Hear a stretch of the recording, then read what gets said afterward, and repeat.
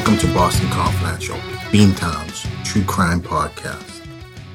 Boston is a great city, but there's more to it than the Freedom Trail and Fenway Park.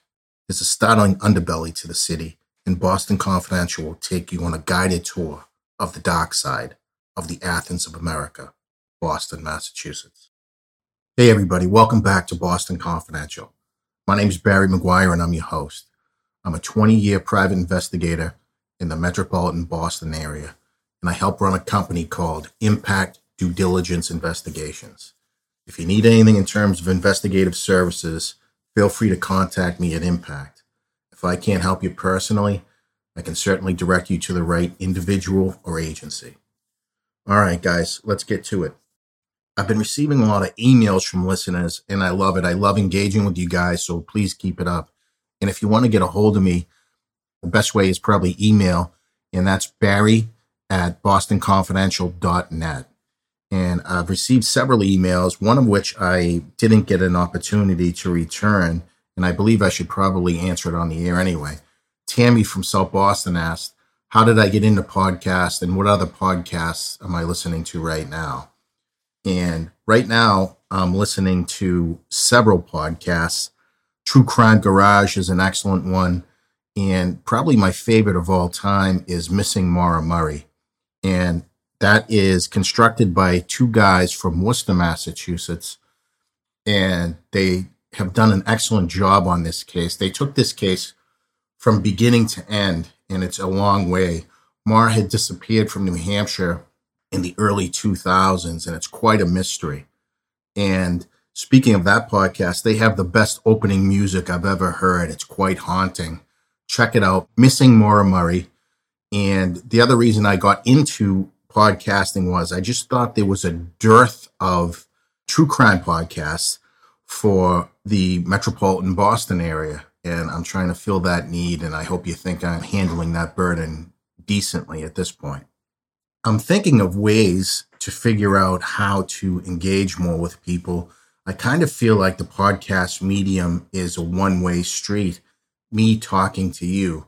And I don't enjoy that as much as I do interacting with people. So I'm trying to get some more ideas going. I know some people put these podcasts on YouTube and whatnot, but I'm kind of at a crossroads. Definitely going to continue the podcast, but I'm trying to make it more multimedia. And I'll keep you posted on that. If any of my listeners have any suggestions in that area, please feel free to email me anytime. But today's episode, we're back to some tough sledding, guys.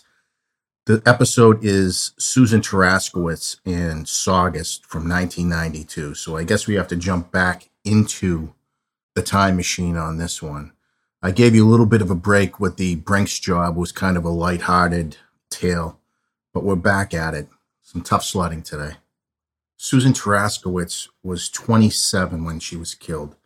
She worked for Northwest Airlines, which became Delta a few years after this. But Susan grew up in Saugus, Massachusetts, in a middle-class family.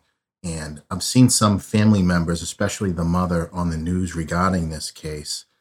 And they seem like extremely decent people, but they have that North Shore edge to them. And if you're not from Boston, I'll tell you a little bit about it. Saugus is just north of Boston, and it's a middle-class town, but it's also working class.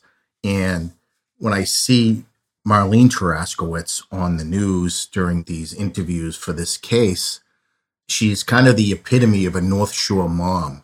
Super nice, will do anything for you, but will not take any guff. She just doesn't seem like she suffer fools well. And that's kind of the persona of people on the North Shore of Boston. And I kind of smile when I see that because it's just so accurate. Susan grew up in Saugus and was a good student. She played soccer, was involved in sports, but activities mostly focused around her family. During my research, I found that she kind of liked to go overboard for Halloween for her nieces and the neighborhood kids. And she really enjoyed it, made some of the stuff herself. So she seemed like a really good person. Susan ultimately ended up working for Northwest Airlines, And if you're asking, what is Northwest Airlines? It was a smaller airline. It was ultimately purchased by Delta Airlines, and they're not around anymore. But Susan really enjoyed her job there, I think, at least to some extent. She wasn't going to quit. That much is certain. But Susan endured some hellacious harassment by people who she worked with. But she kept on persevering through, and she became the first ramp attendant. It was a big promotion. She was the first woman appointed to this position, and that really further alienated the people that were harassing her. And when I'm saying harassment, I don't think you're really getting it. This was sexual harassment, personal harassment of every sort, and it's unconscionable what happened to Susan at Northwest Airlines. During my research, I came across some case findings from the Mass Commission Against Discrimination, and these suits were filed by Susan Taraskiewicz's family post-mortem, and Susan had kept a diary of what these people were doing to her. They were writing graffiti about her directly on airplanes in the break room. They called her a "see you next Tuesday." You have to spell that out. I'm not going to say the word. Right to her face. She was physically harassed, mentally tortured, really, here. Her union ultimately let her down. She was harassed. They were trying to make her quit. She wouldn't. And she fought for this promotion through her union. The only reason they were keeping her from it was that she was a woman. And this is 1992. So you try to put today's rules and mores into the history books, and it just doesn't fit. They were cruel to her. They were abusive to her, and nobody helped her. Her union let her down. Sorry, guys, but that's the truth. The atmosphere at Northwest Airlines during this time was that of I'd say it's a mix between Animal House and the mafia. I think these guys who she worked with thought they were gangsters. They intimidated each other. They physically fought each other. And 3 of them were the ringleaders. And I'm going to tell you exactly who they are. And that's one of my problems with this case. I feel like the focus of this case is all on Susan. But these people who harassed her were just no good, and they should be brought to the forefront. It was ingenious that the family purchased billboards with Susan's image on it around Logan Airport and on Boston's North Shore. I thought that was a great idea to keep the memory of Susan's case alive. But what I feel like has been missing in all the media reports is the focus on the suspects in this case. I guess I shouldn't call them suspects, persons of interest.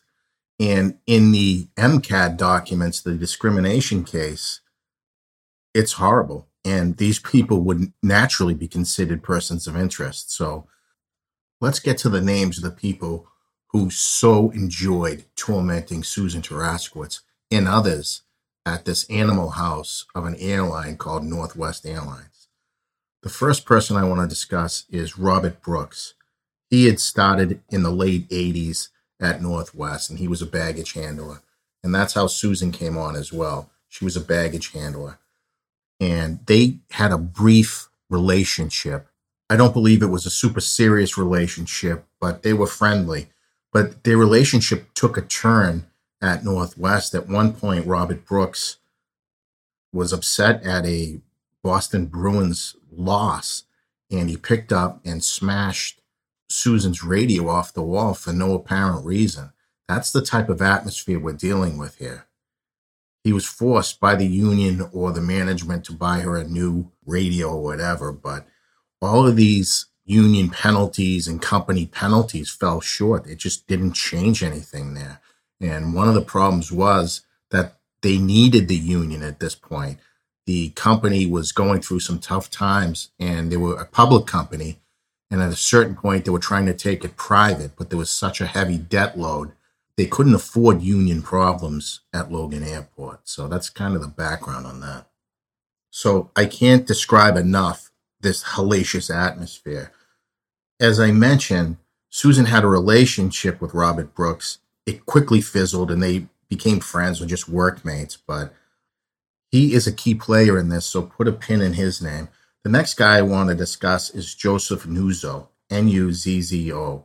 And according to these documents from the MCAD, that's the Massachusetts Commission Against Discrimination, and they handle all labor employee relations type cases, at least initially. So in April 1989, that's when Robert Brooks smashed her radio in the break room or someplace at work. And at that time, she had to go to the union, to management, to try to get the radio replaced and an apology from Mr. Brooks. I don't know if that was ever forthcoming, but she did get the radio. So that same month, April 89, Susan claims, and it seems believable, that she saw Mr. Nuzzo physically assault two male ramp workers in the break room, at least according to union documents filed in the MCAD case, because he objected to their political views. When Sue Taraskiewicz tried to intervene, he called her a effing see you next Tuesday. So that started another round of union complaints. But in August 89, Mr. Nuzzo allegedly threatened another worker. I know I'm going to butcher this name, Paulo Alcofrodo, because he was an immigrant from Brazil and still spoke English pretty poorly. Joseph Nuzzo refused to cooperate with any type of investigation into this case, and I think it led to this being a fireable offense finally. And in this case, Sue Taraskiewicz did testify against Robert Nuzzo. Nuzzo was ultimately fired, but only briefly. Don't get your hopes up. That led to more in an upgraded attempt to drive Sue Taraskiewicz out of Northwest. At this point, the harassment became unbearable. There were drawings of Sue Taraskiewicz in the men's bathroom. It would be erased and back again the next day, and management did very little to help Sue in this situation. Sue also began receiving crank phone calls and asked the airline to monitor her phone, which they did. This case just seems to be getting bigger and bigger. I don't know why management didn't come down there and fire everybody involved in this case. It's just simply beyond me. Sue Taraskiewicz wasn't the only one harassed at Northwest Airlines. In November 89, the union received several letters from a co-worker of Mr. Taraskiewicz, Kip Hedges. In these letters, which is also filed with the MCA, Hedges also suffered some severe harassment. He stated that a tiny gang of workers has developed a pattern of violence and threats. In the filing, Hedges also stated that he too had been assaulted by Nuzzo for no apparent reason. Hedges also complained that a pistol target with 11 bullet holes, was taped to a refrigerator in the break room. Kill Hedges was scrawled on the top of the paper target. So that's the type of atmosphere Sue was forced to work in. She asked for help repeatedly, and none came, and none would. So you might be thinking, what was the company's response to all this? So after they received the letters from Mr. Hedges and the complaints from Sue Taraskiewicz and others, the management held a meeting and tried to diffuse the tension. And they later published an article in the company newspaper condemning sexual harassment and workplace intimidation. And that's it. Basically crickets, right? During this time frame, Sue continued to work and did what appears to be outstanding work for Northwest. I don't know why they didn't want to help her more. And I think I misstated something earlier. She started with Northwest in May of 87 as a baggage handler and received several promotions. And the last one she had received was to ramp agent, and that was the one where she was the first woman. She really had to fight for that job with her union, or fight with the union, I'm not even sure. But she was eventually promoted to ramp agent, and she was pretty adamant that these people would not run her out of Northwest Airlines. She seemed to really love it, some portion of it anyway. Okay, so Joseph Nuzzo was eventually fired for a culmination of all these episodes. Sue had testified against him, and Joseph Nuzzo, blamed Sue directly, calling her an effing see you next Tuesday. He also, during this time frame, began stalking her at home. At one point, he's believed to have slashed her tires. So the harassment really just continued. And also during this time frame, Nuzzo is lobbying to get his job back with Northwest Airlines. There's one other individual I'd like to tell you about that is not covered in the news when Susan Taraskiewicz's case comes up. He habitually harassed Sue as well, and his name is Joseph Faretta. And I don't know if I'm pronouncing that correctly. Joseph Faretta Jr., Faretta. This guy was cited in March of 1991. He had written a letter to a female coworker apologizing for his physical threatening, sexually abusive, and slanderous remarks. And he agreed at the insistence of the company, imagine that, to stop bothering these women. So I think that included Sue Taraskiewicz as well. So there's 3 ringleaders at Northwest Airlines that just made life a living hell. It seems like for everybody, but specifically for Sue. All right, guys, I don't have enough time to tell you about all the harassment, so I'm going to end the harassment portion here. But that's a good overview of it. People also urinated in Susan's locker. Tampons and sanitary napkins were left all around the break room when they knew women were going to be in there. All right, guys, I'm going to leave it there. I'm going to give you a break. Right after break, I'm going to come back and I'm going to tell you about what I think was the real cause of Susan's death. Are you a local or international law firm that needs accurate, comprehensive, and timely background investigations and litigation support? Let Impact Due Diligence Investigations do the legwork. If there's information you need for a case, we'll find it. When you need to know, call Impact. Visit us at impactduediligence.com. All right, guys, we're back from break. And now I want to tell you about what I think really got Susan killed. There was a credit card theft ring operating out of Northwest Airlines, and I believe that started in 1990. According to grand jury indictments, Joseph Nuzzo told Mr. Faretta that he was and had been stealing cards, beginning in about 1990. They'd make purchases at Bay State Lobster and Filene's Basement, sporting goods stores, and all that. So they'd steal the credit cards, use them, group all of the stuff that they bought together, and sell it. The way they did this was they'd get the manifest of the flights coming in. If a certain container weighed more than 800 pounds before a flight, they knew it was likely carrying credit cards. They'd usually come in from Sioux Falls or Nebraska, and for some reason they were routed to Logan. They were stolen and used in the aforementioned manner.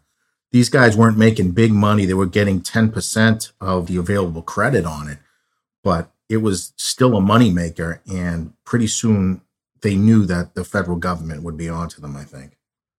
So this was going all around Sue Taraskiewicz. In February of 92, Susan Taraskiewicz won a union grievance and was promoted, as I mentioned before, as the first female ramp supervisor. Now, some of these guys had been fired, disciplined, so they're kind of rotating in and out. But the credit card fraud ring went on, and they were afraid of Miss Taraskiewicz because she was now the first female ramp supervisor. She was initially denied the position, but went through a union and it was eventually awarded to her. So they were afraid that she could limit their ability and access to the planes, including baggage handling, and that's where the thefts were occurring. So this is where Susan Taraskiewicz meets this credit card scheme. She was not involved in this, and by all accounts, she really didn't know about it. She knew about the whole toilet bowl of harassment. She knew about how poorly this airline was run, but she was not involved in the credit card thefts or the ring at all. By the summer of 1992, the harassment had actually ramped up, and now Sue was a little afraid because pictures of a coffin with her name on it was drawn in a public bathroom at Northwest, and other graffiti threatening her life as well. So On September 12th, 1992, Sue was scheduled to work the 11 to 7 shift. That was her usual shift around 1 a.m., which would have been September 13th, 1992. She offered to go out and get her coworkers lunch. I don't know where she was going, but she volunteered to go out. One of her coworkers said she had been very quiet and withdrawn during this shift. So I don't know if something was wrong with Sue or she was walking around her usual jovial self. But she punched her time card out and drove out of the parking lot. She was never seen alive again. So when she doesn't come back to work, her coworkers panic. They punch her back in like she had returned to work, but I think they were just trying to help her out, thinking something happened. She decided not to come back, maybe something else. I don't know, but they did punch her back in. So on the morning of September 14th, 1992, Sue's family is frantic and they go to the police. What they hadn't known is a body had been discovered around the same time. A passerby had called the police after noticing blood dripping from the trunk of what was later determined to be Susan's car that was parked outside of an auto body shop on Route 1A in Revere. 27-year-old Sue Taraskiewicz had been repeatedly stabbed and beaten to death. She was also strangled and placed in the trunk of her own car. It was believed she was on her way to get sandwiches. People at the airport would have known that as well. The Revere police and the Massachusetts State Police started investigating Susan's homicide. Actually, about a year before, the federal grand jury began serving subpoenas seeking evidence on the credit card theft ring from Northwest at Logan Airport. And this was a much bigger operation than originally thought. And it was revealed that at one point, $7.5 million was stolen using these credit cards that were stolen directly from the planes at Northwest. So when it became apparent that people were being subpoenaed federally for this theft ring, one of the people who had harassed her previously, Robert Brooks, almost immediately asked to be transferred out of Logan Airport, and that request was granted. He ended up in Minnesota. Pretty soon, Robert Brooks is investigated, and he folds like a cheap suit. He begins to cooperate in the credit card scam with the FBI. The FBI, the Revere Police, and the Massachusetts State Police now believed that Sue had been targeted for retaliation. They thought she was a rat in this case, and especially Nuzzo. Nuzzo reports to Brooks that he believes that she's a rat and he had been harassing her. Remember now, he had been fired at one point. All of this kind of overlaps a little bit, but he had been stalking Sue, and Robert Brooks turns informant basically and relays Nuzzo's obsession with Sue to the FBI and every other agency that's investigating. So during this time frame, now it's 1994, 1995, Brooks is still cooperating in the credit card investigation, but he says during the time that Sue was murdered, he was in Minneapolis with his wife and hadn't spoken to Nuzzo in quite some time. And the investigation goes on. But now it's the fall of 96 and the United States Attorney convened a second grand jury. Now it's a murder grand jury looking into Sue Taraskiewicz's case. So as the murder grand jury, which is separate from the credit card grand jury, begins hearing information. So in October of 96, Brooks is forced to return to Boston and testify. During a 2-day meeting with law enforcement agents, Brooks learns that Nuzzo is the target of the murder grand jury, and they were seeking to determine whether Nuzzo assassinated Taraskiewicz to ensure his silence from the credit card case. So that's where we are with the case at that point. The FBI and the U.S. Attorney's Office grant Brooks limited immunity, which means if he testifies truthfully, nothing will be held against him. So during the murder grand jury, Brooks totally flips on Nuzio and relays that Joseph Nuzio blamed Sue Taraskiewicz, for his 6-month suspension. And then Nuzio repeatedly stated his staunch belief that Taraskiewicz was a snitch who blew the whistle on the credit card scheme. So the FBI, as they usually do, after Brooks testified, they go back and try to corroborate what he said. And in June of 1997, the FBI confronted Brooks with some documentation showing that he was not at work in Minnesota on the night of the murder. So they have his time cards. They throw him down on the table and say, you weren't at work. Also, he stated that he hadn't spoken to Joseph Nuzio in quite some time. Well, they throw down some long-distance telephone bills stating that, yeah, he had talked to him that weekend prior to Sue's murder. The FBI was furious with Brooks, threw out his deal, and charged him with perjury and 2 counts of obstruction of justice. I'd have to say he would have been facing 15 years in federal prison at that point. So the Taraskiewicz family seems to be moving towards justice in this case. Brooks folded. Nuzio seemed to be the target of the murder grand jury. Brooks eventually pleaded guilty to some reduced charges in the credit card theft ring. He pled guilty to mail theft and credit card fraud, and the FBI provided an affidavit that he had provided significant cooperation in the case. So Brooks testified against all those guys and ratted them out. Ultimately, there were 37 federal convictions for the credit card case and 19 state convictions on other charges that were within only the state of Massachusetts domain. $7.5 million was believed to have been stolen. And it seems like this investigation in the credit card thing went pretty well. But where I'm perplexed is what happened to the murder grand jury. No indictments were given. They did not come back with a true bill. There didn't seem to be much physical evidence, or it's just testimonial evidence from Brooks to Nuzio.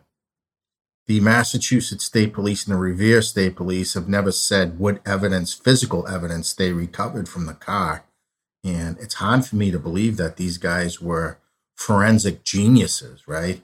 There'd have to be DNA, but now it's super tight-lipped, and I really don't understand that. So what we can take from the credit card investigation is that Nuzio had told Brooks directly and repeatedly that he believed Sue Taraskiewicz was a rat. Brooks lied and stated that he hadn't been in contact with Nuzio around the time of the murder that whole weekend. That was a lie. Brooks stated that he was at work during the time that Sue Taraskiewicz had disappeared and was ultimately murdered. That was a lie. He ended up going to prison for lying to the FBI in this case. He got a pass, he got probation on the credit card case because he ratted everybody else out. So I don't know what happened to the indictments in terms of the murder case. It just seems no true bill was given by the grand jury, and I know the U.S. Attorney was still working on it, as was the FBI, as was Massachusetts State Police and Revere Police. But at this point, very limited public information was provided. It seems to be where this case died. It seemed as though to me that the Taraskiewicz family was on a track towards justice, and it just dropped off. I do believe that the answer to this case lies with Mr. Nuzio and Mr. Brooks. I don't know what's happened. There's like radio silence on this case. Every time I see an anniversary come up, it breaks my heart. And the focus during these anniversary telecasts, newscasts, seems to be more on Sue and the harassment she suffered. But the murder investigation, I believe, comes from the credit card scam. And most people don't know that. All they really know about in New England and nationwide is these billboards. And that was a great idea. But people need to know that there are legitimate suspects or persons of interest in this case. I hope and pray for the Taraskiewicz family that some new information comes to light, somebody has a conscience, or some DNA is developed from Sue Taraskiewicz's car. But I'm going to have to leave you there, guys, because that's all I have for you. Case is still unsolved. So there's also something else I need to relay to you, that there is still an active $250,000 reward in this case. $250,000, okay? So that should be publicized more. These guys will flip on each other for that and less. So there it is, Sue Taraskiewicz case. When it's solved, I'm going to come back and do another one on it, okay? I'll do another episode on this case. But I got to leave you there, guys. Have a great weekend. Listen to Boston Confidential next week, and I'll talk to you soon. Thanks.